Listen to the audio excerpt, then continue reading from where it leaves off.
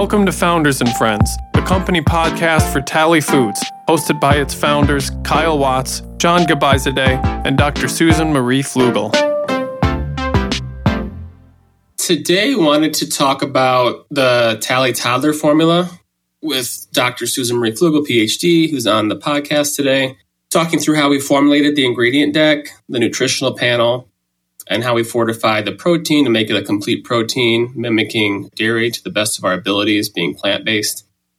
Well, I talked with John about the vegan probiotic that we use for the probiotic version, and then our use of monk fruit, and then some discussion around taste testing the product and any ideas that we have for improving it that we're kind of working through. So let's start off with the ingredient deck. So we started with organic oat milk powder, and when we reached out to you, Susan, kind of wanted to hear your thoughts on how you thought that we could fortify the oat milk powder to actually make a complete nutritional profile. I mean, did you draw on the Tally Kids work a lot, or did you sort of have to start from scratch on this one? I drew a little on the Tally Kids work. What I mainly wanted to look at is we used chickpea with Tally Kids. And with the Toddler formula, we were using a pea protein. Yeah. So they do have slightly different nutritional profiles. So what I did first is I went and looked at the pea protein profile and the oat milk protein profile, and they actually are pretty complementary, which is great. We see a lot of the amino acids that are slightly missing in one are present in the other. So you could use those two types of plant proteins. And the oat milk powder, even though it's not technically a plant protein, it does contain quite a bit of protein. We could use those together to make more of a complete protein.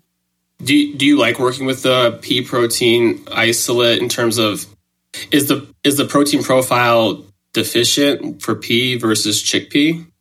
Pea is actually a little more deficient in several of the amino acids compared to the chickpea protein.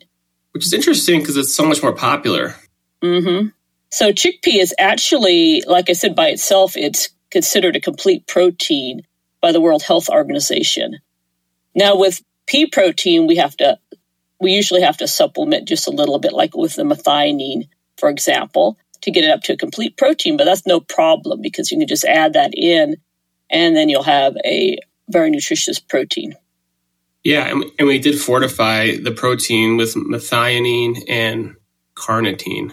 Yep. We wanted to make sure that the protein was a complete protein because it's really important for kids. Some kids might not be getting other protein sources. You don't know what they've eaten that day. So I think it's really important when you do a product for children, in particular, that you have a complete protein so they can get all the different amino acids that they need. And the thing about a complete protein is there are certain proteins that your body can't make.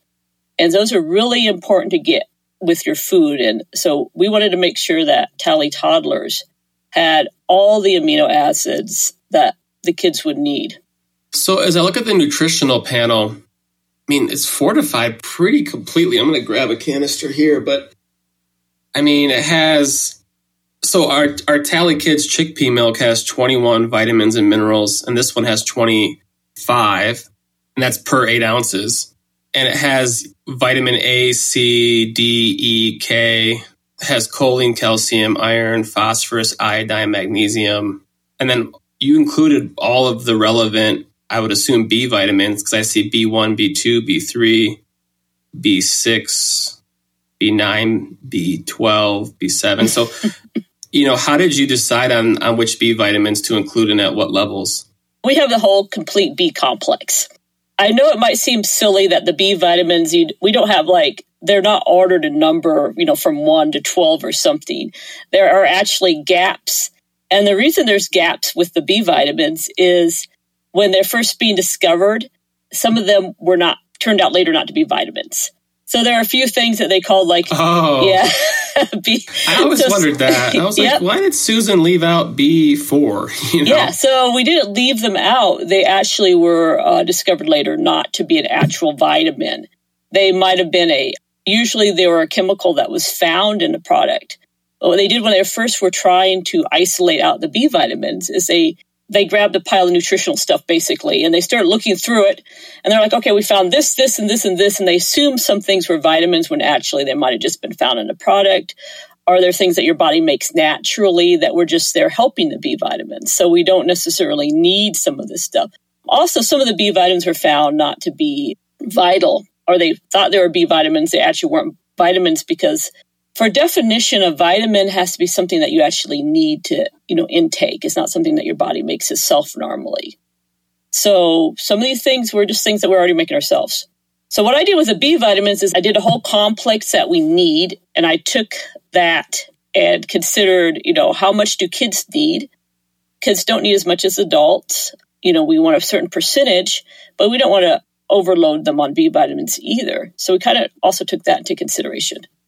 Right. Yeah, because I did notice that, and we'll talk about the protein discussion next, but the B vitamins are generally right at 20%. Now that I look at this, every single one, you measured it to 20%, which is 20% means it's an excellent source, right? Yes. And Jon and I did that. We looked at it and we decided, we want to make sure we have an excellent source, but not too much. Why does everybody... Well, first of all, first question about B vitamins. When were they discovered? Is it like a 20th century thing or? Yeah, early 19th century. When they discovered vitamins, first it was A, then it was B. So that's kind of how they got ordered. And the B vitamins were at first assumed to be one vitamin. They realized that there's a compound that was missing. And a lot of the work that was first done was done with chickens, actually. They realized that there's a compound that was missing. And they're like, what is this? So they just called it B. And vitamins mean vital, so that's why they got their name in the first place. They're like, something in here is vital for life. Something in here is something that's missing. And it took a while before they realized what was going on with B vitamins. We have several B vitamin deficiencies that occurred in this country just because before we realized, hey, it's B vitamins causing these deficiencies, like Fluegel, for example. Fluegel doesn't sound like a nice thing to have. It's not a good thing. It caused death. It was very prevalent in southern states where people ate a lot of corn at the time, and corn is deficient in some of the B vitamins. So you can have basically what's happening is they had death followed by, it was like you got diarrhea, dementia. It's like the 4 Ds, what they called it, followed by death. Not a very pleasant way to go. And it took them quite a while before they figured out what exactly was causing this. At first, they thought it was an infectious disease and not nutritional deficiency. Right. So these folks were building a diet stapled on certain things, and they were just completely missing essential vitamins, and then they ended up dying. Exactly. Yikes. So vitamins are important. It's not just a cottage industry of supplements. Although you got to be careful with supplements too. I'm sure you have a pretty strong opinion about supplements. I think supplements are fine, but you want to be careful. You don't want to overdose on supplements. Like, what do you mean overdose? Just take too many and you just waste? Take too many. And the nice thing is, for example, the B vitamins and vitamin C, those are all water soluble. That means that whatever your body doesn't use can easily get washed out. So it's really hard to take too many of those vitamins. So they just wash out in the urine. Not a big deal. The only danger with taking too many B vitamins is if you take one and not the others.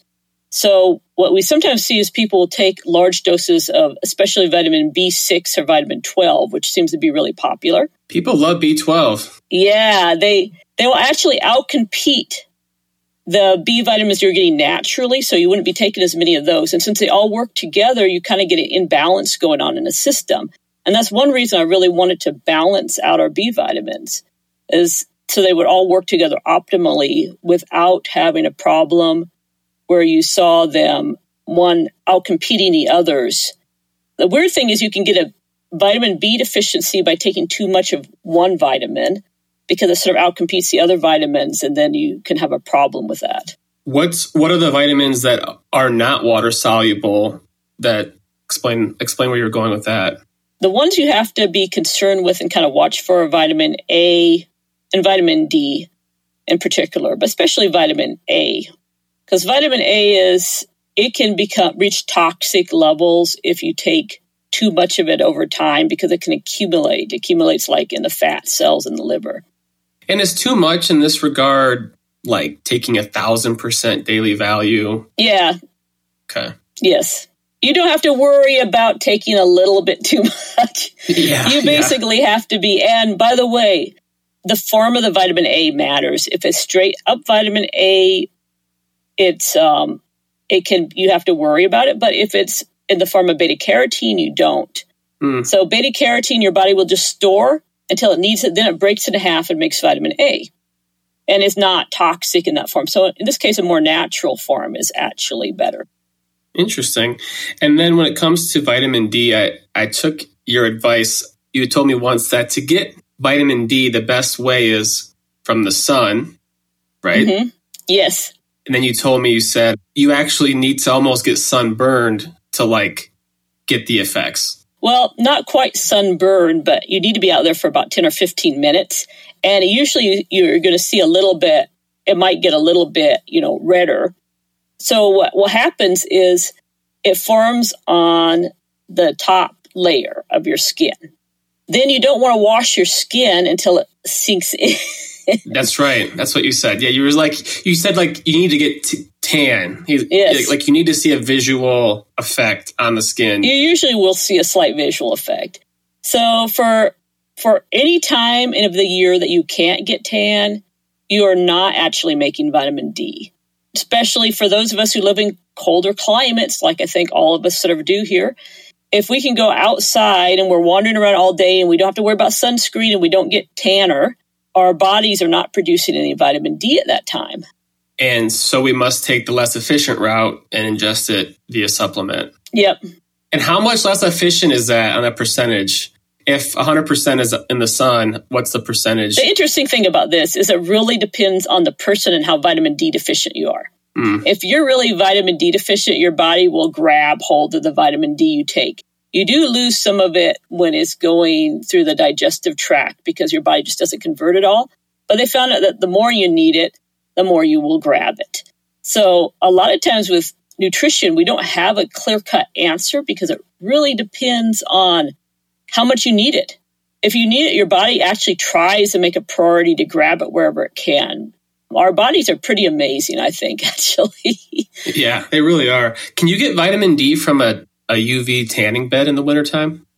You can from some of them, depending on, if it says UV tanning and if it has the right wavelengths, you will be able to get vitamin D from it. Interesting. Moving through the vitamin panel, I want to talk about milk for a second because I also have another question for you too, which has been bothering me. But let's talk about milk for a second because this will lead us into the protein discussion of whey, casein, pea protein, fortified pea protein, which is what we have in Tally Toddler.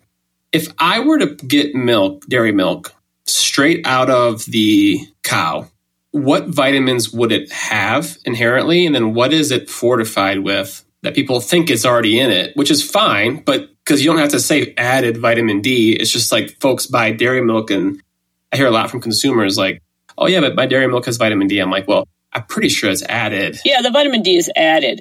There is a slight amount of natural, but not enough to really make any difference. And it is more, if you get milk from cows that are out in the sun and that are fed the ideal, raised on grass and that are happy, you're actually going to get a better nutritional profile like anything else. But most of the milk that you get in the store is not raised from happy cows, frolicking in the fields. It's raised from cows that are in larger dairy barns, not seen very much. And you're right, it's fortified with vitamins, including vitamin D. And the reason the government decided to fortify milk with vitamin D was to prevent rickets in children. Interesting. So it's not natural in milk, no. So what is natural in milk? What is added? What's natural in milk is the mineral profile, especially. And there are some B vitamins in milk that, like vitamin B12, for example. Those are natural in milk. And the whole calcium, phosphate, magnesium, all of those electrolytes and minerals are natural in milk. And so that's one reason why milk has been recommended for children is especially for the mineral complex. It's important not only as electrolytes for building bones. Right. So building bones, is calcium native to milk then, or is that fortified? No, calcium's native to milk. All the minerals are native to milk, basically.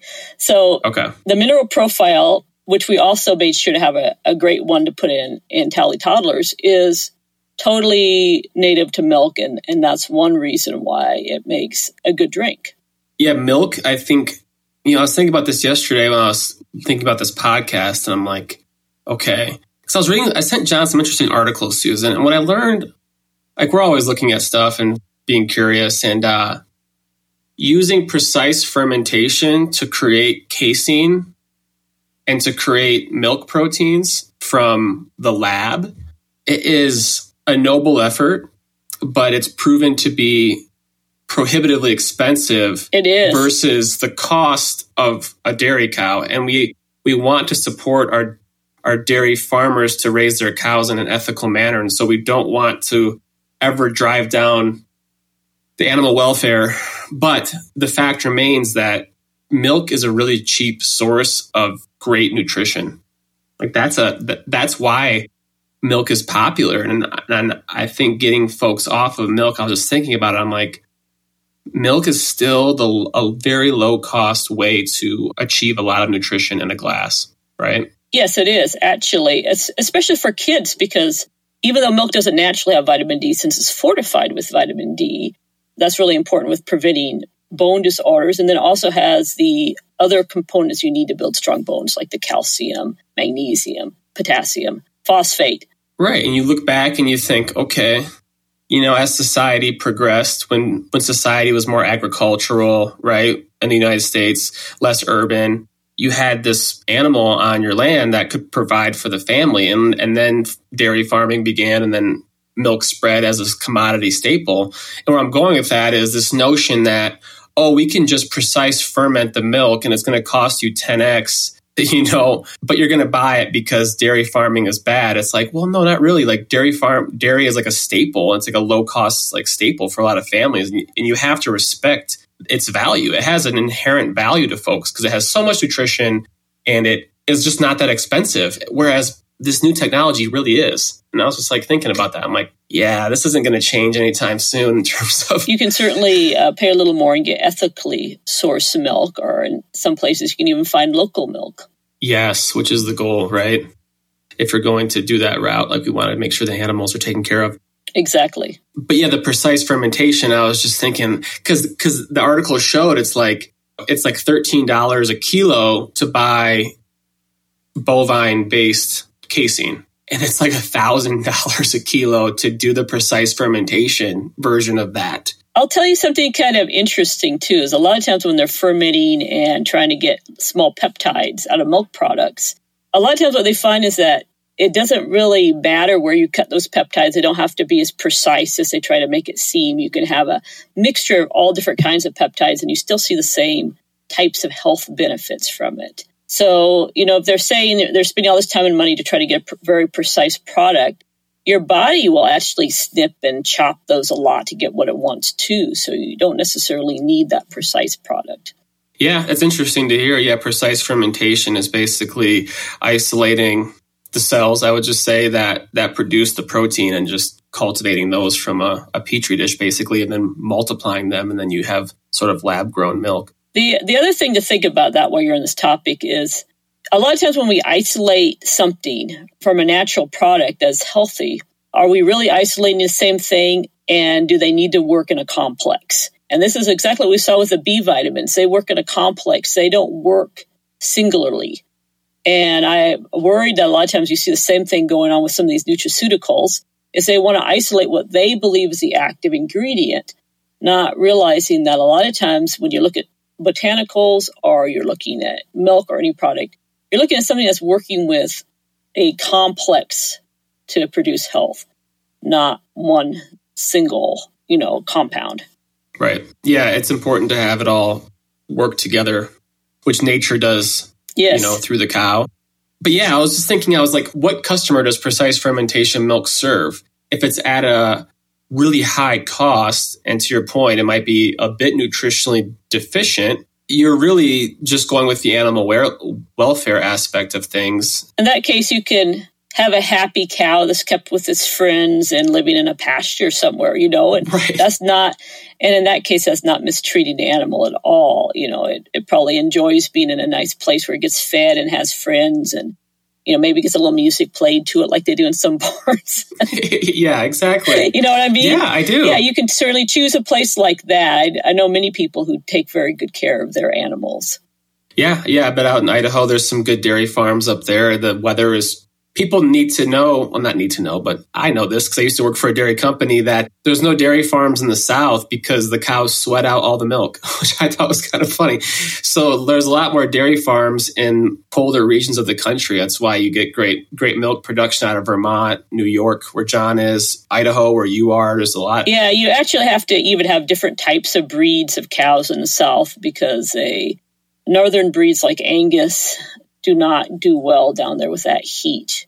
No, they stop their milk production completely because you have to have like the Brahma. There you go. Yeah, and I don't know. They're not known for their milk production. They're large cows that are originally from India that have like a large hump on their back, and they actually use their skin to disperse heat, so they can actually do better in places like Texas and other southern states.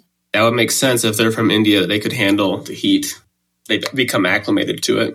So we talked about the vitamin package of Tally Toddler. It's a great one. It's all right there on the website. When it comes to the pea protein isolate, we talked about that. Jon, I wanted to bring you in here and have you explain the difference between pea protein isolate versus concentrates versus flour, and sort of just help folks understand what isolate means. Yeah, isolate is purely like the protein, like at a certain concentration. In this case here would be 88% per hundredweight. When it comes to a concentrate, it's below a certain percentage, and that in the case would be like a 55% to 70, to upwards to a certain percentage. So it's mixed with more fibers, and it's ground not purely as an isolate protein. And then you have the flour, which is just a ground chickpea or pea, right? There's no separation of protein of fibers in the case of an isolate or in the case of a concentrate. So certain technology allows for certain beans to become an isolate. Not all of them are. You can't just take some sort of a bean and pass it through a machine and isolate it. It all works differently, right? So that's really what it is. Yeah, that's exactly right, as I understood it as well. The flours have more off taste too, right? The concentrates have more off flavors because, to Jon's point, the flours and concentrates have fibers and shells and husks that might be ground up in there, which creates off taste. Whereas the pea protein or any protein isolate, the way I look at it, the protein has been isolated, and like that is what you want, because protein in its natural form is tasteless, right, Susan? It's fairly tasteless. I mean, pure protein. Yeah, pure protein it doesn't have much of a flavor. It shouldn't have much of a flavor. It's an amino acid chain, right? Like it doesn't. No, but amino acids do have slight flavors. Like some can they actually taste different than others if you taste pure amino acids. Yeah, but no, they don't have a flavor like a bean or a steak or anything else when you're getting with a protein powder. Also, it is important to note that when a certain bean or product is becoming an isolate or even a concentrate, it undergoes removal of anti-nutritionals like saponins, tannins. And that's very important because if you have the raw bean as a flour or by itself, it's safe to consume. But when you're isolating the protein, there's a lot of danger that comes with that. So they have to remove a lot of junk in that protein. Otherwise, it's dangerous because it's at a higher concentration per weight. Good point. I don't really understand that. Jon can jump in here anytime, but what he's saying is that as you isolate and you're getting a smaller amount when you're isolating that protein, those anti-nutrients will compose a larger percentage of your product. Is that what you're going with this, Jon? Correct. So you're going to get them concentrated as well. So it's really important to remove them because anti-nutrients, just like the name, can hinder your ability to obtain other nutrients from the product. Some of them can actually act directly to prevent the use of protein or amino acids from the product. And so if you get enough of them, they can actually decrease like growth rate in animals and in children or in people both. They can cause stomach upset. because they can irritate the lining of your intestinal tract and other problems like that. Or you might just not getting nutrients and calories from the food because a lot of them are just getting swept out. Gotcha. Interesting. Every protein has that soy, right? Soy, if you don't remove the anti-nutrients and you feed that to livestock, it really could kill them. Yes, you can. You can kill little pigs by feeding them straight soy or raw soybeans. And with a lot of livestock, they actually have a chart when you're formulating livestock feed that tells you exactly how much, especially with soybeans. Soybeans are particularly bad, especially with soybeans and anti-nutrients, because it has a chart telling you this is how much you can give to each of these animals, different livestock, and whether or not you're going to use them as breeding stock or as food animals or what age they're at. For example, young piglets are really susceptible. They can die from eating soybean as young piglets. It irritates their intestinal lining and just causes the cells to slough off. It's just not very good. Right. And that makes sense. As you condense the protein through that process, you also condense all of the anti-nutrients, which I just learned was a thing, and you got to get rid of those. That's what a protein isolate is. And to bring it back to Tally Toddler, we use pea protein isolate because it's widely available, it's widely accepted, and it's widely digested, right? So Susan, isn't pea protein, we've talked about this being a gentle protein on stomachs. Yeah, pea protein is a gentle protein on stomachs. Yeah. So the number one ingredient in our product is organic oat milk powder, and we chose that for the great taste that it provides from the oat milk. And then our second ingredient is organic pea protein isolate. We chose pea because it's available, it's widely accepted, and it's easy to digest. We use an organic pea starch as the third ingredient. Jon, do you want to explain organic pea starch? The way we're going to post this to Instagram, but the way I described it was it's kind of a binder. It kind of is the fabric that brings everything together. It's a medium, if you will, right? Yeah, pea starch is a clean label ingredient. It comes from the pea. It's the isolated starch. And that starch is a great source of carbohydrates that we need for a toddler. A toddler needs good carbohydrates.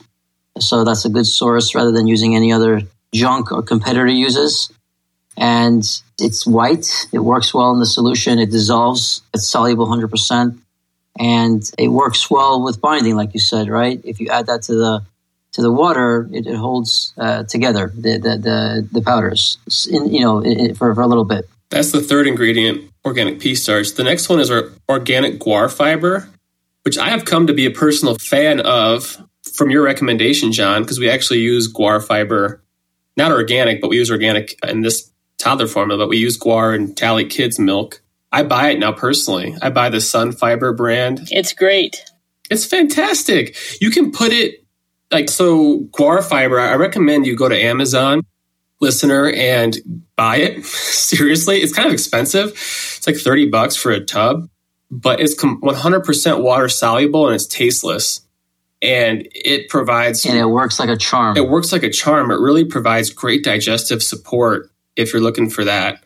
I just can't believe how it's tasteless and water soluble. I would say most people don't understand the benefits and they won't look for it.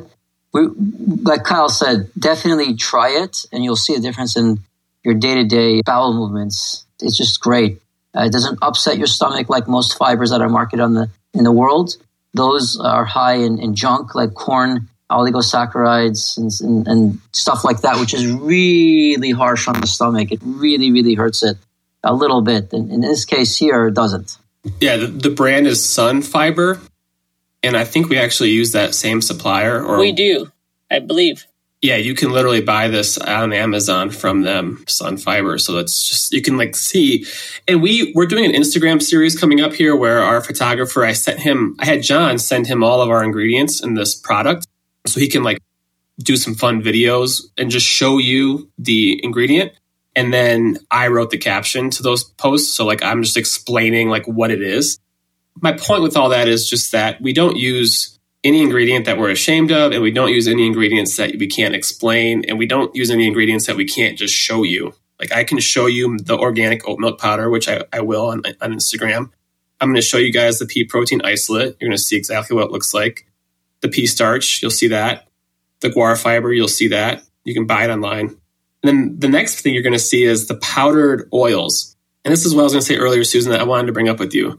So I posted a video to Instagram like back in April or whatever, and had to take it down because I was just getting roasted to like high heaven. And what I was saying in the video, it's up for like a day or two. I was like, this isn't going well. Was that canola oil is actually a pretty decent oil, and that high oleic sunflower and safflower oil, which is what we use. We don't use canola. But I want to start there. So our next two ingredients are our last two, which is organic high oleic safflower oil and organic high oleic sunflower oil. They're powdered and mixed together. That rounds out our ingredients. We have a very clean label with, I think it's like 6 ingredients. So Susan, set the record straight. Is canola oil bad for you? Because a lot of people seem to think it's garbage. A lot of people do not like canola oil. It's been mixed. There's mixed research about it, basically. There's some compounds in it that give people pause. For me, myself, and the problem is too, though, you have different types of canola oil. You also have a high oleic canola oil, which is not going to have the same profile as a low oleic canola oil. So, people have very strong opinions on the canola oil. Personally, I probably wouldn't put it in a product. I would use the sunflower oil or safflower oil instead. In fact, I get sunflower oil mayonnaise because that's my preference. If you want to hear a little more about why people don't like canola oil, a lot of it's due to the processing technique. That's what I was going to mention. So the processing technique for both canola and soy oil a lot of times uses hexene, and hexene is a neurotoxin. So a lot of times when people are upset with the oil, is less the inherent qualities of the oil and the fact that most canola oil that you buy is processed using hexene. And they found that products with both soybean oil and canola oil in it use this method of processing. And a lot of soy, by the way. So hexene, I don't know if you guys know a lot. John probably knows a lot about it. Yep. Yeah, I was going to say John probably knows a lot about it. But basically, it's used to separate out proteins from oils. And so they found recently that you can see there's some of this left over in some of the products that they use when they're separating out the oils from the fats. And so you can become exposed to hexene, as well as it can become an environmental contaminant in the products that are using this. We used to use it in the lab to do DNA analysis because it extracts the DNA from the protein of your sample. And when we got it in the lab, it was considered such a toxic substance that one time I got mailed some hexene, a little teeny bottle. It was in this giant package. And then I opened it and it had like safety wrapping. Well, first it had like hazard wrapping and everything all over on it, which was really entertaining. And then I opened it up and then there was like a metal canister. And then I opened it up and then there is another protective packaging. And I ended up like with 5 different types of protective packaging before I got to this little teeny bottle right in the middle. And that was like only open under your hood. And in recent years, they've actually gone to using different techniques for doing DNA extraction because they've decided that they don't want people in labs exposed to hexene. Like I said, it could be a neurotoxin and affect your nerves. It's like mercury or something, right? Where if you... Yeah, it's very... Kills you. It's very toxic. Well, basically what this is a nerve toxin. It affects you the same way an overdose of insecticides would on humans. You might start getting, trembles. It's going to affect how your nerves process information from your brain all over your body. Ugh. Yeah. Why would hexene be used to refine canola oil if it's so toxic? Because it's fast and easy, That's sad. Yeah. How's that legal? There's so much regulation that we jump through just to make a nice, beautiful, cute little product. And they're over there using hexene. Yeah. That's why I don't use any commercial oils. I mean, I look for a cold pressed where they're actually just pressing the oil out. Yeah, that's where I was going to go next. Cold press, expeller press is the best way to refine oils from plants. And I know that's the only types of oils that John also is, always recommending. He goes for the all natural, cold pressed, no toxic chemicals used to process, good for you and the environment. Yeah, and cold pressed is exactly how it sounds. They use a cold press, very, very heavy, a lot of tonnage, to basically press down the sunflowers and extract the oil versus mixing the sunflowers in with a chemical that extracts the pure sunflower oil or whatever oil that you're going for. Olive oil, same thing. Right. The other important thing with cold press is by keeping the temperature low, you don't get free radicals in your product. Exactly. So whenever oils are heated, you start developing free radicals, which can be dangerous and cause inflammation, not only in the oil, but in the people who consume the oil, and that can cause damage within your body. So when we keep the oils cold like that, you keep those low, and that's really important for health reasons. And then to wrap it up on the oils piece, that's what provides the fats for the product. And you want to provide high oleic oils because of... Oh, did you want to talk about the difference between high oleic, low, and medium oleic oils? Yeah, because this is just such a critical point that, if you look at our label, we say high oleic sunflower oil and high oleic safflower. The high oleic matters, so go ahead. The high oleic matters a lot. So a lot of people are concerned. I know we've had questions about using sunflower oil in particular. There are 3 different types of sunflower oil. You have high oleic, medium oleic, and low oleic. Low oleic was the original type of sunflower oil. So low oleic oil is high in omega-6 fatty acids. And that is the main type of fatty acid in those. And there's concern that you want to balance out your types of fatty acids. You want to have a balance of the omega-3s and the omega-6s. And so low oleic sunflower oil has more omega-6 fatty acids, which can, when in balance, contribute to inflammation. It doesn't when it's balanced, but when it's in balance, it can. Now, the type of oil that we use, however, is the high oleic. High oleic might as well be like a different type of oil. Its profile is very similar to that of olive oil.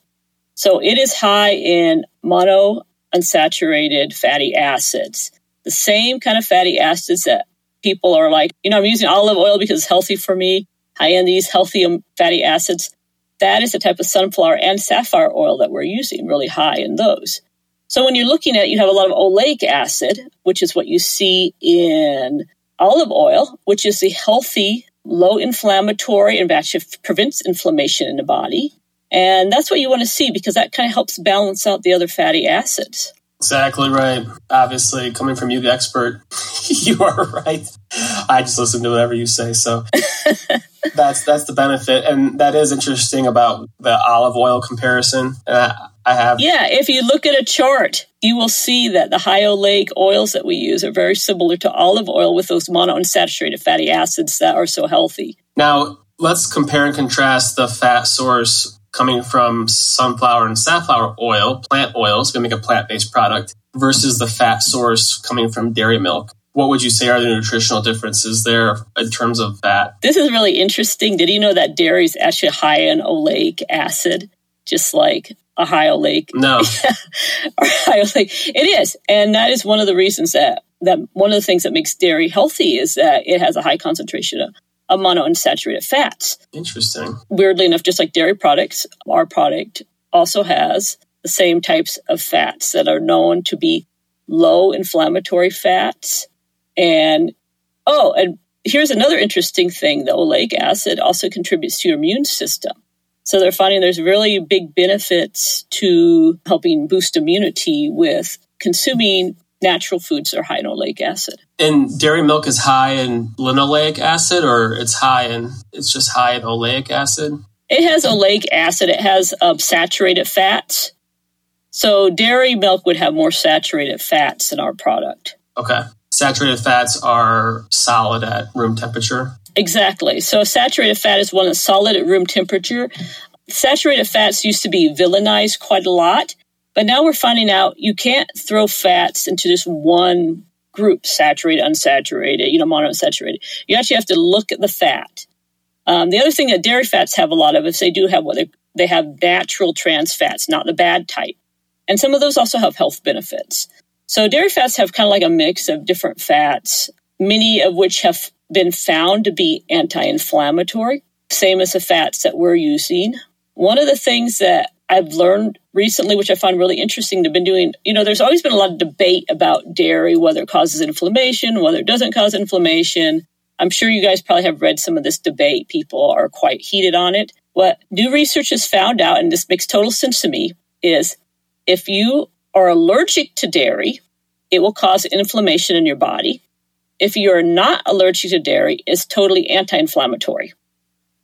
So just like anything else, if you're allergic to a product, don't consume it. If you aren't allergic, it's actually fine. The problem is identifying food allergies is notoriously difficult. Exactly. And that's one thing, like with Tally Toddler and Tally Kids, that I really like is you don't have to worry about that. You don't have to wonder, I wonder if my kid's allergic to milk, because a lot of kids are. I wonder if my kid's allergic to soy. I wonder if my kid's allergic to peanuts. None of this matters, because the nice thing about our products is they totally cover all of that.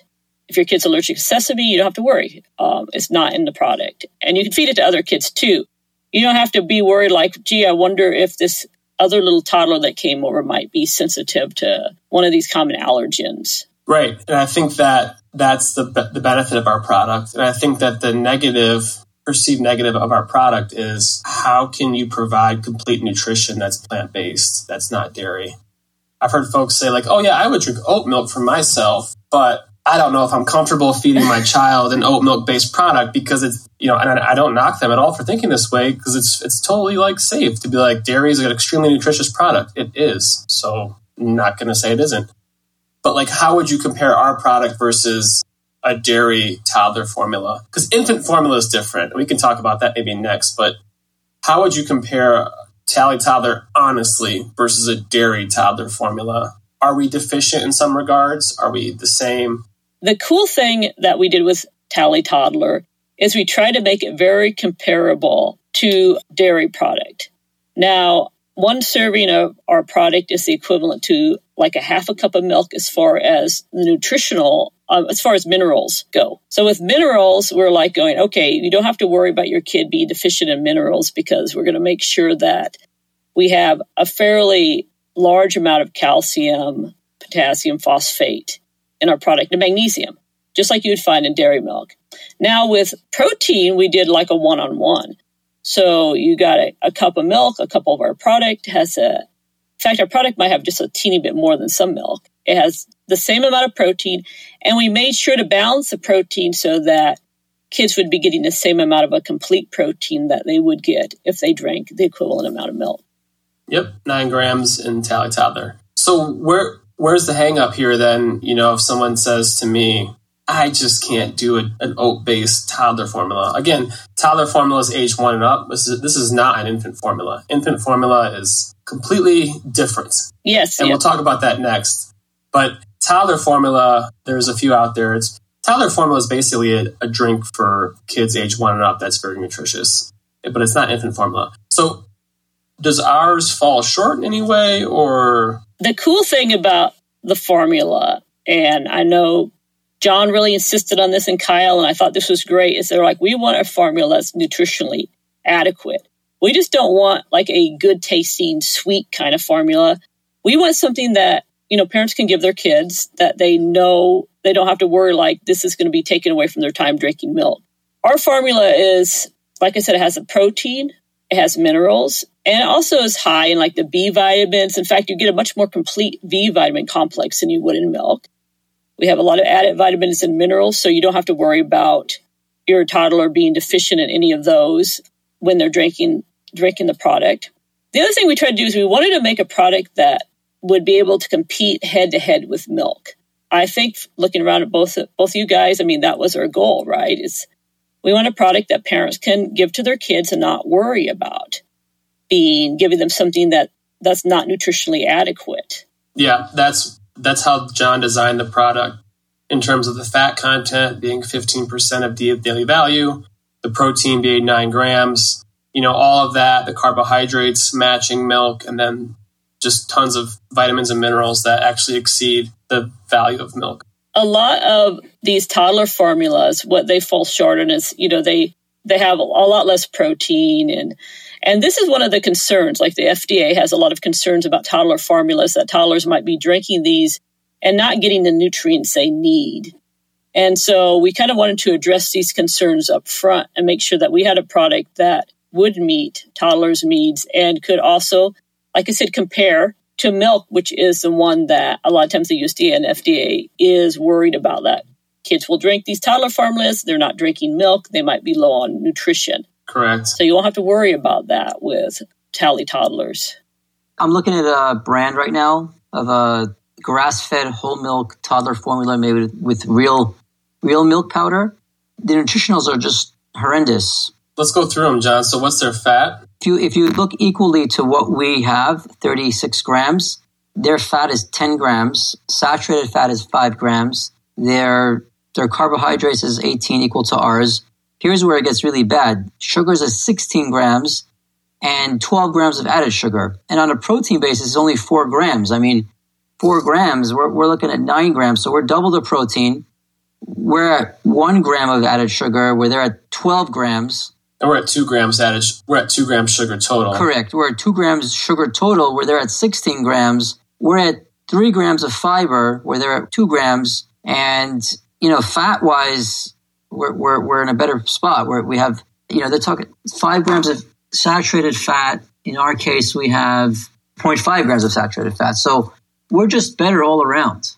Right. But then the question becomes, what's nice about dairy formulas, as you've educated me, John, as I went to the store and purchased them, is they're fully water soluble and they have a more of a sifting, sandy texture. So if you grab like any dairy formula, you'll see that. And if you grab ours, you'll see it's like plant-based, so it has a nice fine texture, but it's not fully water soluble. I'm just calling out the differences in like drinkability, And then obviously if you pound it with sugar, like it's more drinkable too.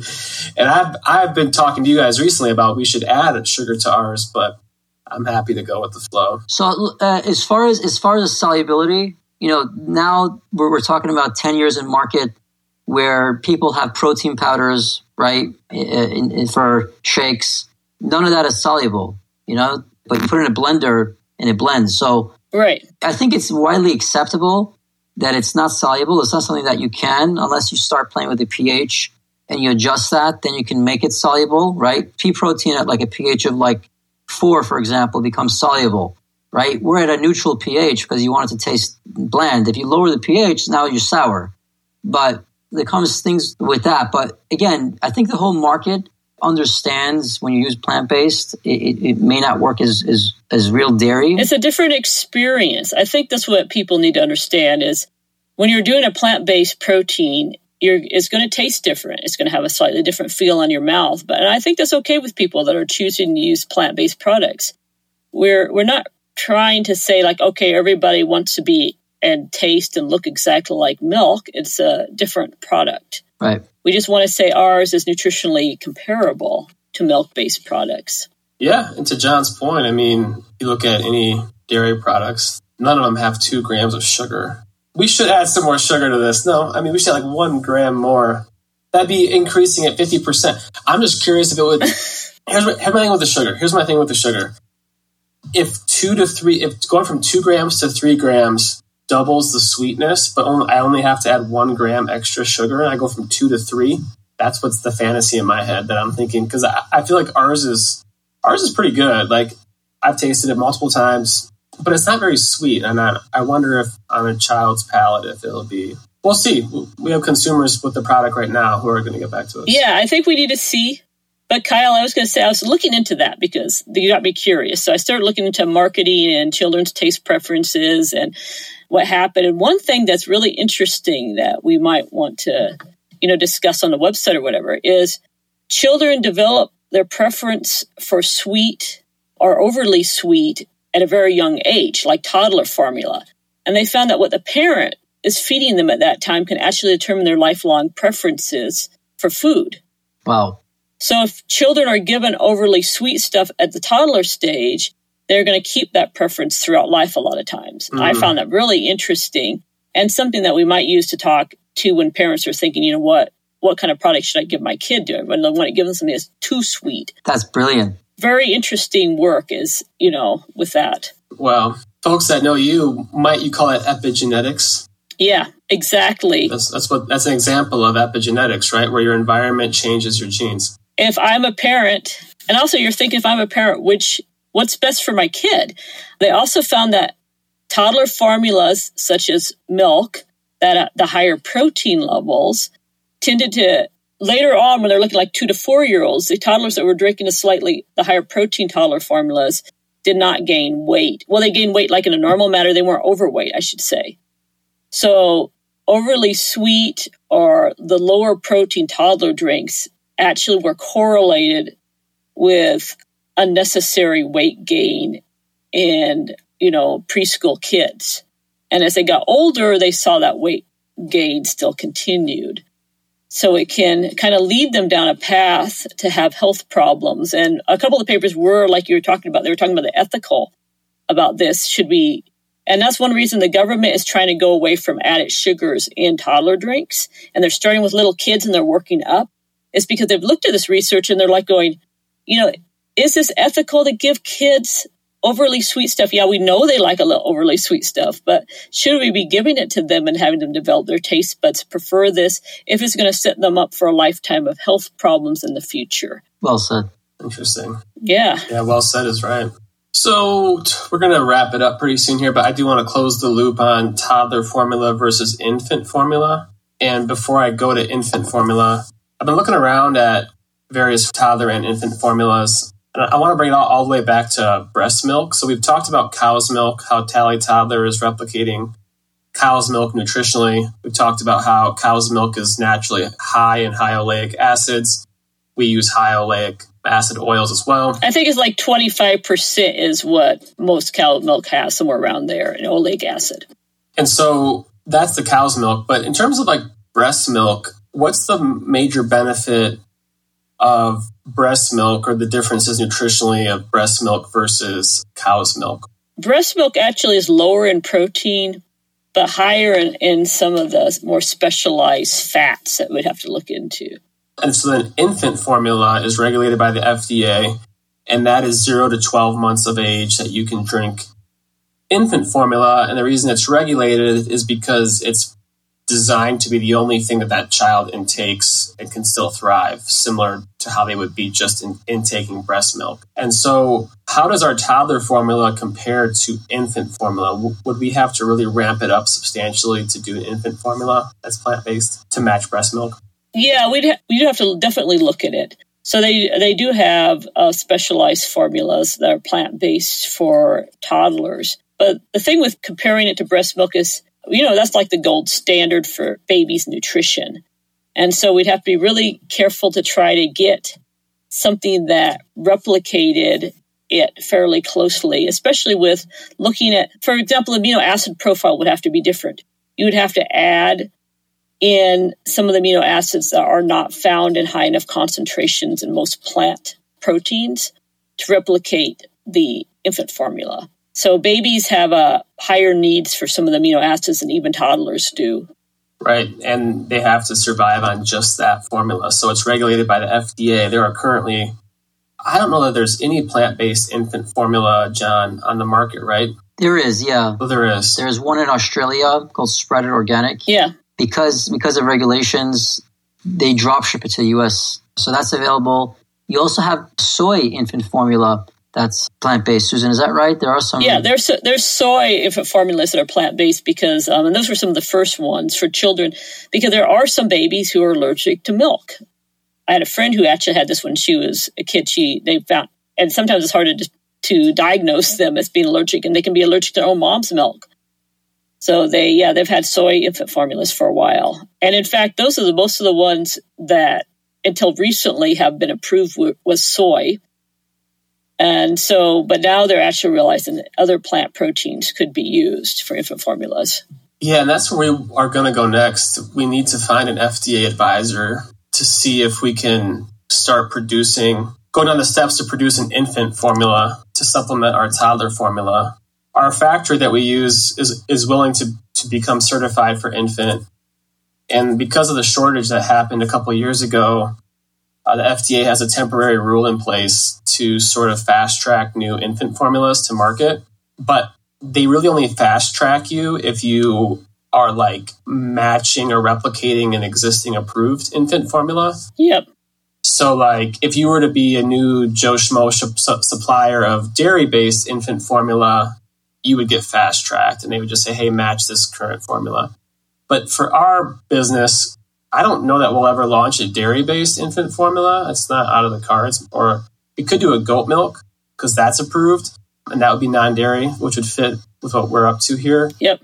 But launching a fully new I think it would be... Well, what you have to do, too, is they will, a lot of times if it's a new protein source, right, those have to be tested to make sure that the amino acid profile is adequate for infant growth and development. Exactly. Which makes sense because no one wants a baby to be malnourished or, something else happen because it doesn't get adequate nutrition.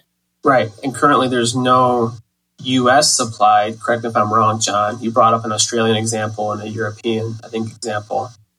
I don't know that there's a U.S.-based soy infant formula. There could be. I just maybe have missed it. Yeah, there is. By the big producers. They make a soy-based, which is interesting that you would choose soy because we've pretty much all agreed that it's not as good as pea, right? The reason that they chose soy is not because of its amino acid profile.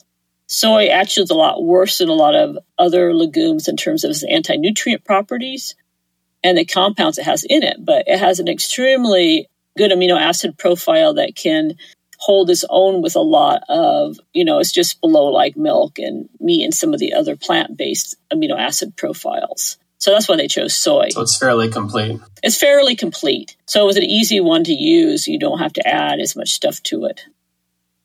And organic soy is a little bit more readily available, especially domestically. Because if we were to go to make an infant formula with chickpea, we didn't use chickpea for the toddler because John couldn't find it. It's just not a readily available organic crop. And we wanted this product to be organic. So we ended up going with organic oat milk, which is interesting too, which I'm actually really impressed by our organic oat milk supplier that you found, John. And again, it's a organic oat milk powder, which just means that they take the oats and they basically put them through this gentle water process, which I thought was pretty cool, where when you make oat milk, it goes through a really harsh enzymatic process to make it, I guess, taste better. I'm not actually sure why they do that process, but through that enzymatic process, it turns the oat, like if you drink any oat milk brand, you're drinking a simple carbohydrate. So oats in natural form are complex, which means that they're slow burning, right? Which means that they won't spike your blood sugar, spike your insulin like straight sugar will, or a can of Coca-Cola will. But what happens when you make oat milk, they are enzymatically processed and they do become a simple carb. But what I learned from the supplier that John found, I was emailing him and saying, tell me more about this oat milk powder. And he was saying, well, ours is actually much more complex. It's a little bit less complex than straight oats, but it's far more complex as a carbohydrate than an enzymatically processed oat milk. So all that to say that this gentle water processing method that they use is called like the low sugar version of their product, and that's what we use. And that's why our sugars are so low, is because our oats are processed really slowly through water over a longer period of time, not the quick enzymatic way. And so we don't spike the insulin levels, and we have a much lower sugar profile in our oats. They're much more like natural oats than they are easy oats, I would call them. Right, John? Yep, 100%. All right, I think we've covered most topics. Go ahead, Susan. I was just going to say, I think an important thing, which we've kind of touched on, but I just wanted to mention, is the low sugar. Yeah. That is one thing that Jon in particular has spearheaded throughout this whole project. And I think this is a really important thing, particularly as we know now that giving children too much sugar early in life can just set them on a bad road to health problems later, is that making sure that products contain more complex carbohydrates and products have less added sugar is really important for kids' health. 100%. I mean, I feel really strongly about this too. The other thing is when kids are given products that are low in sugar from the very beginning, they don't develop that sweet tooth. And I can tell you that from personal experience. My parents homesteaded, and I did not get processed food at all. I was raised on raw goat milk, and my mom raised stuff. And I actually homesteaded in Alaska, so we had a varied diet. But wow, you were raised in Alaska? I was raised in Fairbanks, Alaska. What? Oh wow, that's way up there. The cold part of Alaska, not the hot part. Yeah. How many years were you there? Until I was a teenager. Wow. And then my mom moved back later when I was in college and lived there for a few more years. So I was there for a couple more years when I came back home. Interesting. So yeah, it was a lot of fun. And so I was raised without having a lot of sweets at all. And I still don't have a sweet tooth, and I don't really miss it. So that's what I was telling you before, that when you have me taste things and ask how sweet they are, my thing of what's sweet might be a little skewed towards compared to, your other people. But raising a kid without that type of sweets in their life, you will actually develop a more appreciation for natural sweetness and products, and you won't need that artificial sweetness at all. That is interesting, because I was raised, my mom was not like a health nut by any means, but we did not have candy in our house. That was just not what happened. We had like Nutri-Grain bars. I still hate Nutri-Grain bars. They're really good for you. Or like Fig Newton bars you would buy. I have to admit, not liking brewer's yeast, which we also did. But now that you mention it, I have zero sweet tooth. I'm bad and else. I really love salty stuff, but like I have no sweet tooth. And the other was my sister. Now that you mention it, I wonder if that did contribute to that. Yeah. So think about that. And out of my brothers and out of my siblings, most of them have no sweet tooth. Wow. I mean, one brother won't even eat fruit because he thinks it's too sweet. Wow. Because we didn't get a lot of fruit in Fairbanks, Alaska at that time either, so especially in the middle of winter. This is a great marketing point for us to really address what whatever you said is great to educate the mother or the father.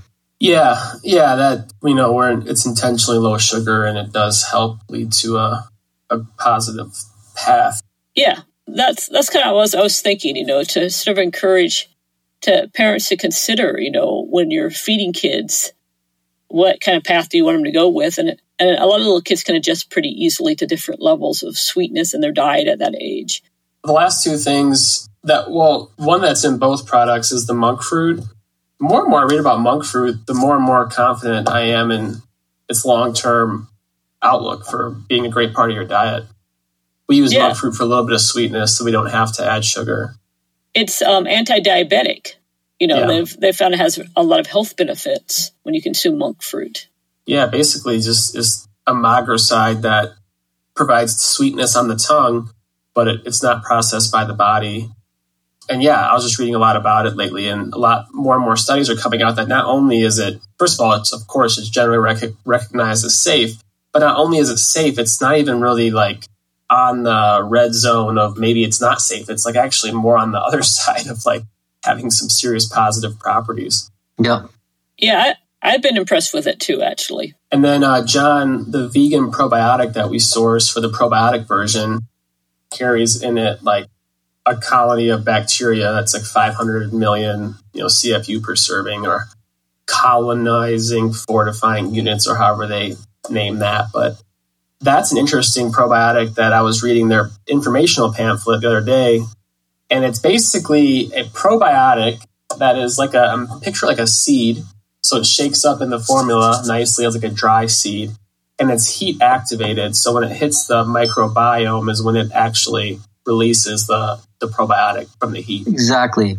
That's exactly how it activates inside the body at a certain temperature, right? Yeah, which I thought was pretty interesting and cool. Yeah. The fact that we use a prebiotic along with that probiotic has a bigger, stronger effect. So that's something that the mother should understand as well, or the father.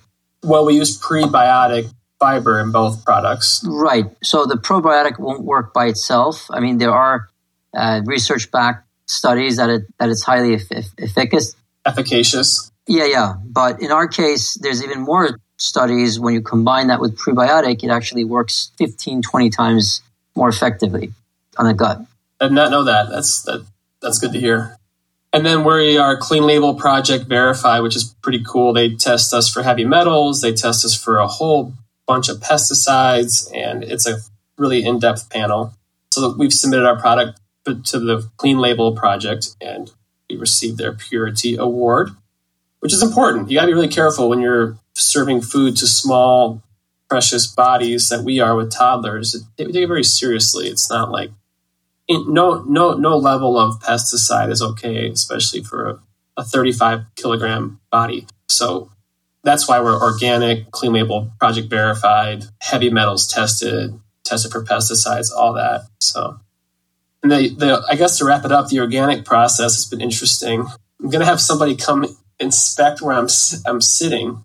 They have to actually come to my house. I'm like, dude, Tally Foods is the headquarters, is here, and they're going to have to come and look at my computer files. It's crazy to make sure that I have all of the organic files organized appropriately.